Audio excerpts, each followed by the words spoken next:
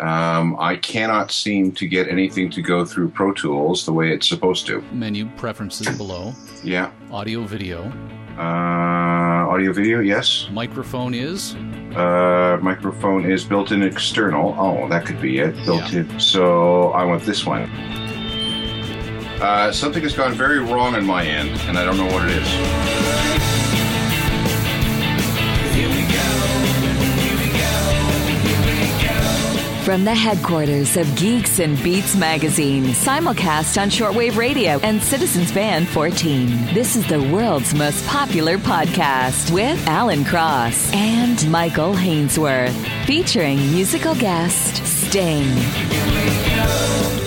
Zombie film pioneer George Romero has died, but you gotta ask this question: will he return as a member of the undead? The music behind the horror genre will introduce you to two men who had to invent new technology to give you the willies. The horror behind a music genre, from horrorcore to psychobilly. We'll look at who's influenced who.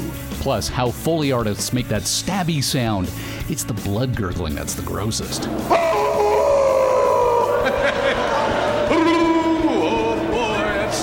Scary stuff, isn't it? And now, Alan Cross and Michael Hainsworth. Welcome to a night of total terror.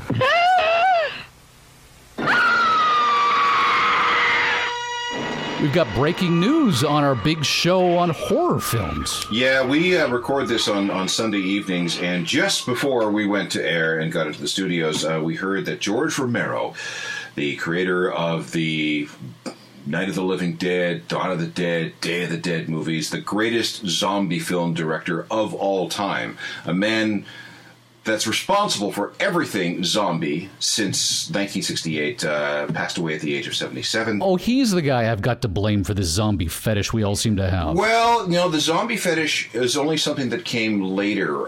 Between him and some Italian directors, they were the guys that did the zombie thing first. And I remember watching Night of the Living Dead, black and white film, very low budget, very frightening. But my favorite horror film of all time is still Dawn of the Dead from 1978, where we have a whole bunch of human survivors holed up in a shopping mall. Very, very gory. Not Shaun of the Dead? No. But Shaun of the Dead resulted from all the Day of the Dead, Dawn of the Dead, Night of the Living Dead, or whatever. Have you ever felt that you're turning into a zombie?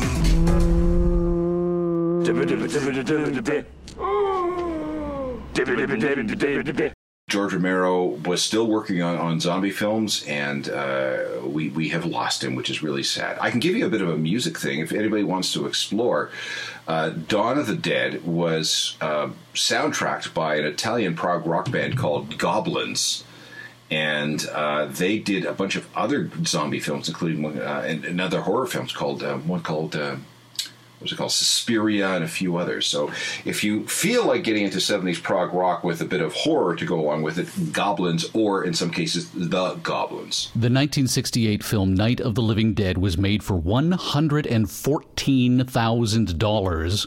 And then 10 years later, when he made the sequel Dawn of the Dead, they spent $1.5 million. Yeah, and Dawn of the Dead is a much better film. First of all, it's in color, and secondly, the prosthetic gore effects. Yeah, outstanding. Well, for every $1 million they put into it, they made $5. Yep. Ever wanted to be a big shot co-producer? It's just like Hollywood. Visit geeksandbeats.com to learn how you can pad your resume with an exciting show credit. We'll even send you the album cover of your episode, suitable for framing in your parents' basement. So, Alan, are you a fan of creepy movies? Yeah, because back in the 1970s, there was an independent TV station out of Pembina, North Dakota, that used to beam into Winnipeg. And every Saturday night at 10:30, they had something called the Chiller Thriller Movie. Hi, everyone. Count Floyd here, reminding you to watch this Saturday night at 11 o'clock for Monster Chiller Horror Theater. We got a scary one for you this week. It's that three-dimensional semi-classic Dr. Tongue's House of Cats. It was all these bad indie horror films from, there were Hammer films, there were American International films. And, I was a young kid, and these things would creep me out like you wouldn't believe. Mm-hmm. And every once in a while, they would have something science fiction-y on, which were my favorite. And this is where I learned about the theremin. Oh, yes. Because that was, for me, the original creepy music machine. The last film, the last horror movie I actually saw was actually, I believe it's a Canadian production called The Cube. You remember this one where the guy wakes up and he's in a room that has doors on all sides, all 6 sides, and every time he goes into a new cube, it's some sort of contraption designed to kill you, and you have to try to figure your way out of it. Yeah, vaguely.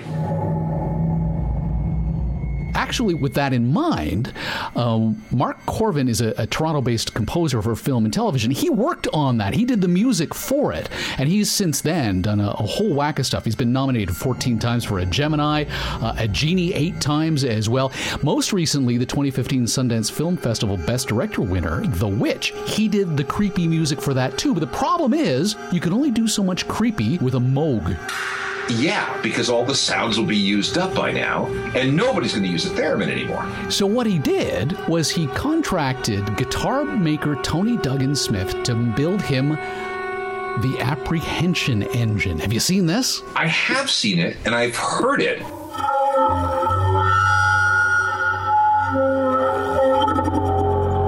I didn't know it was a Canadian invention. Isn't that crazy how creepy it is? Yeah, it is. It's really weird. Joining us now is Mark Korven and the man who made this creep machine in the first place, the Toronto-based guitar maker Tony Duggan-Smith. Gentlemen, thank you for joining us. Thank you for inviting us. Great to be here. So I guess, Mark, the whole idea is that you just ran out of presets on your keyboard? Yeah, basically, I just wanted to reintroduce the human touch of things. And Tony, that's where you came in. How did this come together? Well, Mark and I have known each other for a lot of years, and we actually had done a musical instrument project a few years ago that involved sort of moshing a cello and an Indian sarangi instrument together into one thing. What's an Indian sarangi? Yeah, wait, back up. You explain, Mark, exactly what it is. The Indian sarangi is sort of like the North Indian violin. It's got 3 melodic strings and about 32 resonating strings. It looks like that. I'm sorry, I don't mean to laugh, but if you've got 35 strings on your instrument, I'm out. How many fingers do you have? No. The cool part of it, you have the 3 melodic strings, and all these other strings, they resonate. So it gives you like a reverb chamber. So it's very haunting. So, Tony, how does a guitarist get mixed up in that nonsense? Mark sucks me into these things. I think he uses hypnotism or something, but it's always fun and a pleasure to work with him, for sure. Alan, I just wanted to say something. Okay. I haven't heard the words chill or thriller theater since I was a kid growing up in Winnipeg. Oh, so you know exactly what I'm talking about. I totally do. Dr. Tongue's House of Cats. This Saturday night on Monster Chiller Horror Theater. Woo! 10:30 Saturday nights on KCND out of Pembina, North Dakota. Yeah. Scared the crap out of me. I think the first thing I saw in that was The Haunting. Yes. I still remember. Yes. And I remember the one that I remember waiting for, and they repeated it a lot, was The Thing with Two Heads with Rosie Greer and Ray Milland. It seemed like a good idea at the time. The white bigot was dying, and the black soul brother needed time to prove his innocence. More power to you, brother. I want to transplant my head on a healthy body. I think I like to donate my body to science after all. So they transplanted the white head onto the black body. Who would have suspected that neither would care for the idea too much? Wow. It has one of the greatest car crash scenes of all time in it. So, Mark, how did all of that in your youth inform the kind of work that you do today? Well, as far as me getting into horror film scores, I really just stumbled into it. I got a call from Vincenzo Natali back in the late 90s to work on Cube. And I never worked on a horror film, and I've always loved being weird musically, because you have so much, like no one says, that's too strange, that's too bizarre. You can just be as bizarre and strange as you want for the most part. So it was a good fit for me. Creepy as all get out, I'll tell you what. Then I really didn't do any horror aside from that until The Witch in 2015. Setting aside the fact that you had to contract somebody to build a whole new instrument to do this in the 21st century, how do you go about scoring something that gives you the creeps? Well, it's a little bit difficult. Like the Witch, for example, was hard to do because the director wanted it to always be 10 on the dissonance creepy scale. So how do you go beyond 10? You can't really, unless you're in Spinal Tap. So what I used, to get creepier in that, or to build the suspense and tension, was by pulling things away and playing with textures and sounds, and keeping it distant all the time, but just playing with the orchestration of it to keep it interesting. Now, I'm looking at a picture of an apprehension engine. Is there more than one? There is only one, but it's about to have many babies. Because this does this does look like something that you built in your workshop. Oh, that's for sure. Yeah, it was a 2-week build from the moment Mark told me to the time it was finished. So I see. Okay, so it's like there's a platform, and there's what looks like 2 guitar necks sticking out of the left side. And then there is a raised portion which seems to have a couple of antennas sticking out of it. What's that for? Radio reception mostly. No, I'm just kidding. No, those are the whack rods. So basically, you lift those up and let them go, and they go whack, whack, whack, whack, whack, whack, whack, whack to infinity. I see here there are 3 different platforms sort of sticking out of it that you can either thwack or you can run a reed across. What was the criteria for creating Apprehension? Really, it was like, in terms of deciding what came up, it was like, oh, look, there's some rods, I'll use those. Now usually when you're making a musical instrument, you're looking for something that's going to make pleasing tonal sounds. You were actually looking to make something that was disturbing in terms of the sounds it made. Absolutely. The whole idea was to be as offensive as possible. And you can imagine how difficult that is when your whole life, for me, has been making guitars that please people. But I can imagine that there's a certain amount of physics associated with this that translates regardless as to whether you're looking for something harmonious or something that feels like nails on a chalkboard. Well, this would be all atonal stuff, wouldn't it? Oh, it's totally atonal. If you like, I can take you through, the different parts of the instrument so you get a better idea. Yeah, please. Yeah, go. Yeah.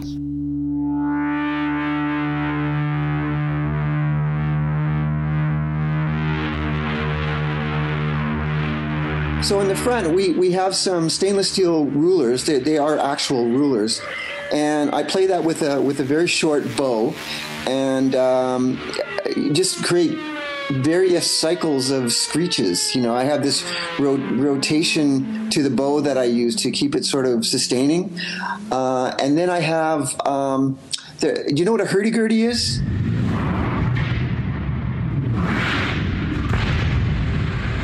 It's sort of a medieval European instrument. There's a crank on one end, and it's rosin, so you can get the strings in motion. So we have this crank going on. And then we have, I guess it's 2 rather large strings to set those strings in motion, and I'll use my fingers to pull on the strings and to create weird harmonics and sounds. It's a very, very creative process. I never know what I'm going to get out of it each time I go to the instrument. And then on top of that, we have a single guitar string with a pickup, and then something called an E-bow. It's short for electronic bow, and that basically gets the string in motion. Typically, you'll see guitar players use that, and they use it basically to sustain the string. Myself, on the other hand, I like to grind it right into the pickup, so it just like screeches and howls and makes god-awful noises. Then we have on one side a spring reverb unit from a Fender guitar amp, and if you smash it with your hands, it'll go bang like that. and I have another E-bow that I like to sustain those springs with to get them howling as well. So it's a lot of craziness in one box. But apparently you're going to be expanding this. You're creating children of this device. You're going to be actually building more of them. Well, the funny thing is, it's sort of like as soon as the film came out on Great Big Story, we just started getting like people posting, every other comment was, how can I find one? What does it cost? Who's making them? And then people started mailing us. How much does it cost? to be decided. It depends on there's so many possibilities. In terms of what you can make. So I'm looking at this, and I just realized that this is totally analog. There's nothing digital about this. Nothing. I do plug it in to like an amplifier, so it does have electronic outputs, but other than that, yes, it is totally analog. Well, hang on. The business geek in me is thinking, wait a minute, why would you mass produce or make more than one of these? Wouldn't just having one of them give you a very unique proposition when being approached by filmmakers? There's an awful lot of films that get made around the world, and Mark couldn't possibly do them all. But I could try. But Mark will always have one version ahead of everybody else. Ah, very good point. So do you think you'll be making variations of the theme there, Tony? Mark and I are fairly creative people, so it's like, even before this one was finished, we had ideas for about 50 different, add-ons and varieties of directions you could go with each one of these that you make. If you're going to mass produce these things, what's going to change? You have to be careful, because a lot of what people like about this is that when they look at it, it could have been made any time in the last couple 100 years. And it's sort of, you don't want to necessarily mess with that. My whole life has been about, half of it is the instrument and half it is the aesthetics. And there's something very cool about this where it's all about the noise, and just how far it can be disturbing, rather than having a pleasant face that shines at you when you buff it. Well, and because you're going to be using maybe non-standard materials to make these things. For example, when you talk about the rulers that you grind, or you bow, or you pluck, or you twang, or whatever it is, these rulers are not made to any kind of musical standard. So it's... But I had to go through a lot of rulers to find the ones that actually sounded the worst. And what's the worst ruler to use if you're trying to make some good horror music? I would never say that, for fear that the company wouldn't sell them to me anymore. Gentlemen, thank you so much for your time. Thank you. You're welcome.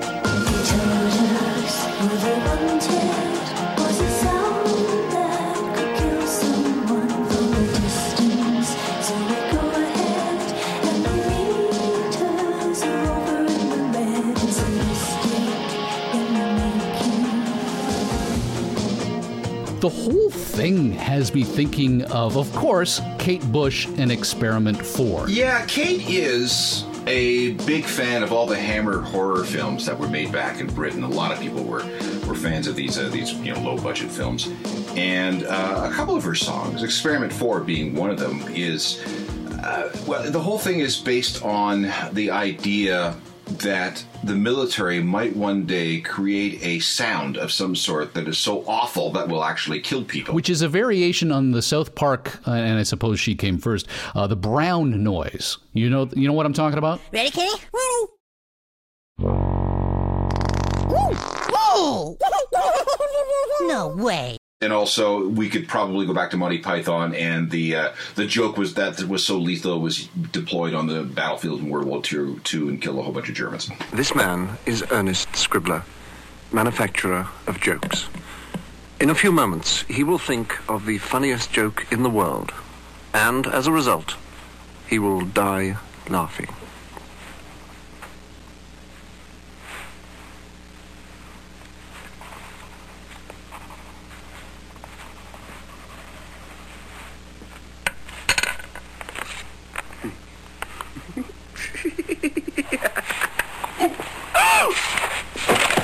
Is the brown noise a real thing? I don't know. I've investigated it a little bit. Some people swear by it, but I've never really wanted to try it out for obvious reasons. Now, unlike Kate Bush explicitly, I didn't realize there are actual genres of horror music, from horrorcore to psychobilly. Oh, yeah. I mean, when you think about what horror films, gothic romances, and just general horror writing, I mean, obviously there are going to be some people who want to translate that into the world of music. So there's a bunch of different kinds. We can talk about horrorcore, which is a type of hip-hop that's based on supernatural, psychological horror and the occult. There's Cool Keith, there's Insane Clown Posse. Some of their stuff could fall into this category. Some Eminem could fall into this category. But it's really on the rock side where we get into the horror stuff. I mean, we can talk about Bauhaus and all the gothic stuff. There's always some sort of level of occult that goes along with much goth music. We could talk about.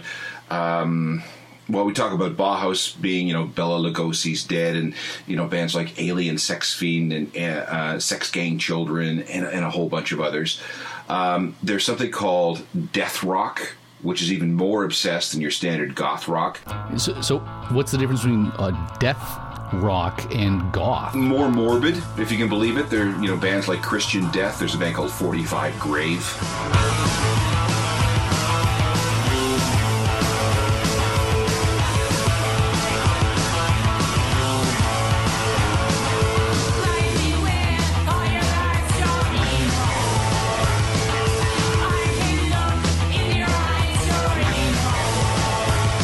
Again, we can go to Bauhaus and some of the stuff that they do with their early stuff that really was, talking about the undead and all that sort of stuff. We have horror punk, which is a mix of goth and punk plus a healthy dollop of B movies and horror films. The Misfits are probably the greatest of all the horror punk bands. There's also groups like Murder Dolls and my favorite band named Rosemary's Babies. Then we have Psychobilly. Psychobilly is best described as a punk rock band formed by the Munsters. Really? Yeah. So lots of rockabilly influences and surf influences mixed with, the goofiness of horror.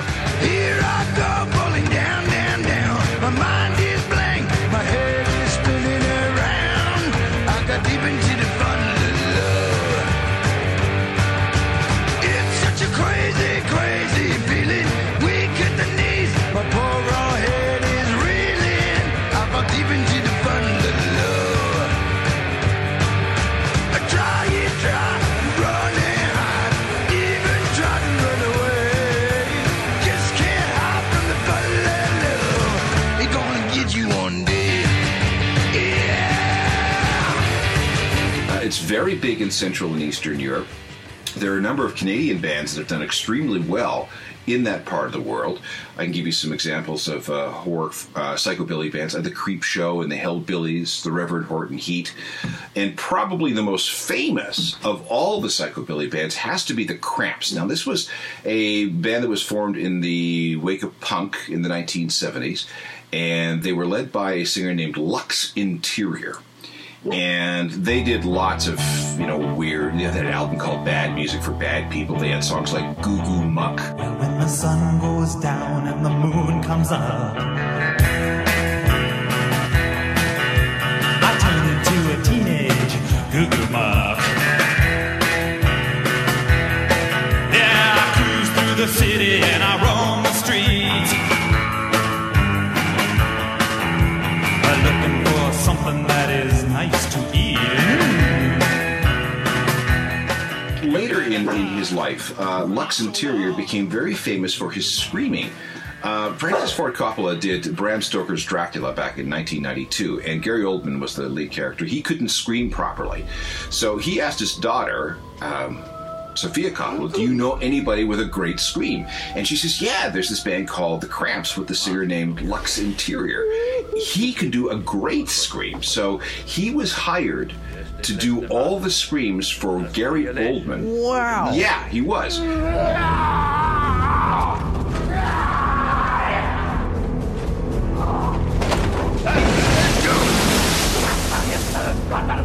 And he was, there were other people that were brought in, other musicians that were brought in to do growls and shrieks and sighs. Tom Waits does some growls in Bram Stoker's Dracula, and there was also a woman named Diamanda Galaz who did some sort of sexy vampiric sighs. Foley artistry. Well, yeah, I was fascinated. My introduction to Foley artistry happened at the BBC a number of years ago, where I went on a tour, and they actually put you through a Foley course. I know. Here I am. I'm like, I'm going to blow his mind on the topic of Foley artistry and some of the technology that's used. And what do you tell me? No, I took a course. Well, yeah, it was a one-day sort of thing, but it had all the old school methods of generating these sounds. They're still present day. Yeah, well, they are, because if you want to have a thunderclap, there's nothing like a piece of sheet metal to do that.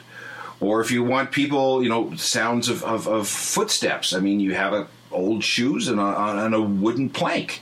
Okay, so let's go right back to the beginning of that course. Do you know why they call it the Foley artist? No, I don't.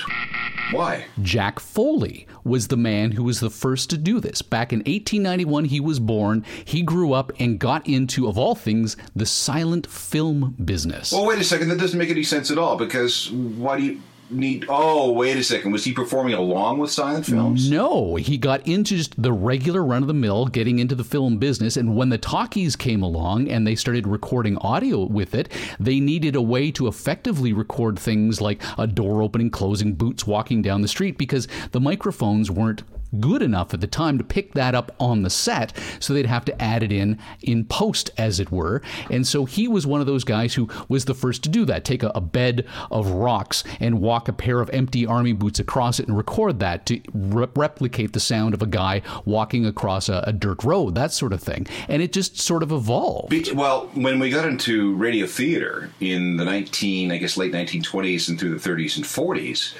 I remember seeing, where was it? It was like NBC or CBS. I was watching a film when they're doing one of these radio plays, and there was the Foley guy off in the corner, doing his stuff with his hunks of steel and metal and wood and whatever else he had.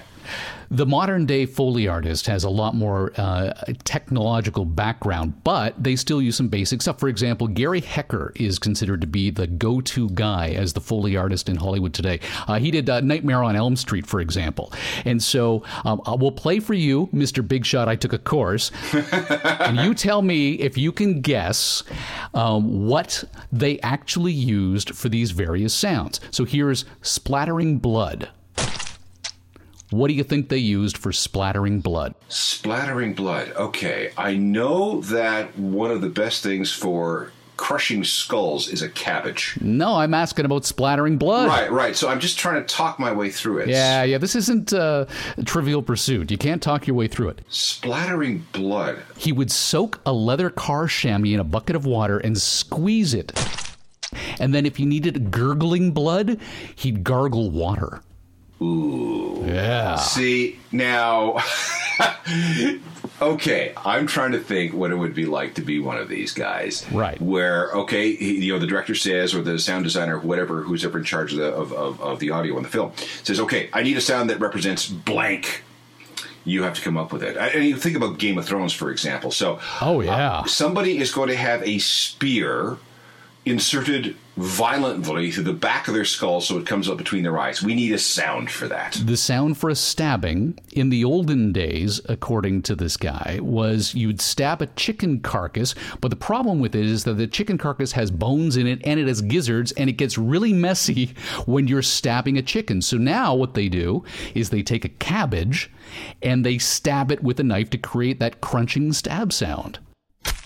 Right, yeah. But my favorite one, how do you recreate the sound of bones crunching? Crunching, not breaking, but crunching. How do you go about replicating that? I don't know. I've never heard a bone crunch other than in a film. So wouldn't that be like a piece of balsa wood or something? Or you take that car chamois, you get it a little wet. Again, with the car chamois. You have whatever is within reach. He grabs the car chamois, he gets it a little wet, puts in stalks of celery, wraps them with the chamois, and then snaps it. Oh, Yeah, okay. How creepy is that? That is creepy. But my favorite geeky one was that he had talked about, Gary Hecker, was his first movie he ever worked on was The Empire Strikes Back. And you remember the scene where they land in what they think is a cave, and it turns out to be a monster? Right. The creature's mouth, as they're walking along its tongue, he brought in huge slabs of meat and cracked eggs to create the effect of footsteps on a big wet tongue. Ground sure feels strange. Doesn't feel like rock.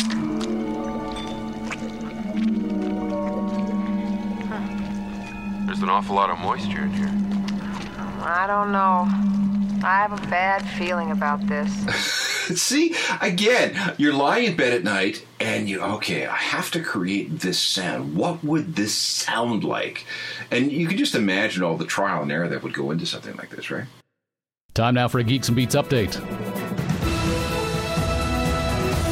London, Bangkok, New York, Cincinnati. From the worldwide headquarters of Geeks and Beats magazine, this is a G&B News Update. We have patrons. Yay, thank you. Our producer will be very happy about this.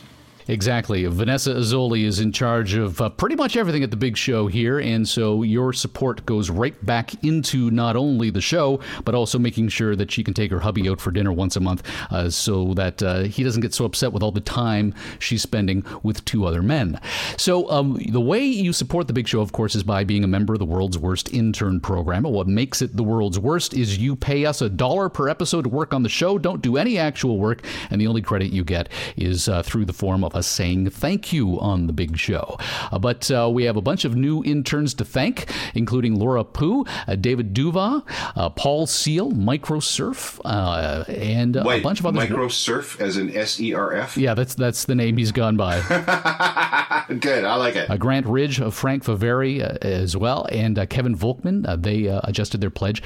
Also, Chef Mike Benninger, who was the co-producer last week, has reduced it back down to $1, so he's technically still working for the show, even though he's not a co-producer. Okay, that's fine. So we appreciate all of that. Thank you so much for making it possible to keep the big show on the air. We've had to upgrade our internet service because of the success of the show, so that costs us that much more, so thank you very much. Yes, and I'm having computer problems that you can't hear with this show, so I may have to upgrade, but I don't think we have nearly enough money to do that. No, I don't think so. It's time for another GNB Mug Tour 2014 update. 2017! Where has this week's Miracle Travel Mug of Traveling traveled to now? Scott Coates enjoying a beverage in Thailand. He says he's happy to have his favorite podcast back. It looks like he's sitting in some sort of monument or amusement park ride of a little bird, and I don't quite know what that is. It looks highly photoshopped. It's very suspect, but I do know for a fact he's in Thailand because he's claimed so before. We want to thank Andrew Stokely, who on Twitter with the hashtag GN as in Norman, GNB Mug Tour 2017, also said that he's washing the baby up. He hasn't seen it for a while. Thanks to have you guys back. We also have Andrew Pop, who's in his car. It looks like the car is in park as he takes this photo, so he's being safe about this. And Snapshot tweeted that he's going to be doing some traveling this summer, so he's got to get one in time for the trip. The way you do it, of course, is go to geeksandbeats.com, click on the swag store, and grab one. We get like $5 or something out of the total cost of the thing. Oh, well, that's good. This has been another GNB Mug Tour 2015 update. 2017! Over at the Twitter machine, we were also tweeting and asking if anybody thought they'd like to watch how the sausages are made. So we did a poll, and of those who had responded to the question, would you watch Alan Cross and Hainsworth TV record a Geeks and Beats episode on Facebook Live on a Sunday at 7 p.m., 2 out of 3 respondents said yes. How many respondents did we get? 41. Oh, okay. I'm okay with that then. So maybe we should do something once a month. What do you think? Maybe we should do something. Next week on the big show, we've got Trump's ties. Yeah, this is the guy that photoshops Trump's ties into all kinds of interesting situations. This, of course, Trump's ties are the most unruly ties since that of Dilbert. Catch all new episodes of Geeks and Beats Wednesdays on iTunes. And watch for Geeks and Beats magazine on a newsstand near you. To be part of next week's show, call area code 323-319-NERD. Follow the stories on Twitter or Facebook. And get your dose of Geeks and Beats anytime at geeksandbeats.com. The Geeks and Beats podcast would like to thank the National Science Foundation.